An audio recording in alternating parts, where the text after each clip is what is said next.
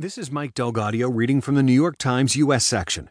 National Spelling Bee winner cements victory with Marocain by Christopher Mele. Being asked to spell Marocain to win the 2017 Scripps National Spelling Bee seemed barely a challenge for Ananya Vinay. She had already survived 36 rounds of competition and along the way had aced the spelling of words such as Kondoratai, Heiligenschein, and Weisgoose. Then Ananya was challenged with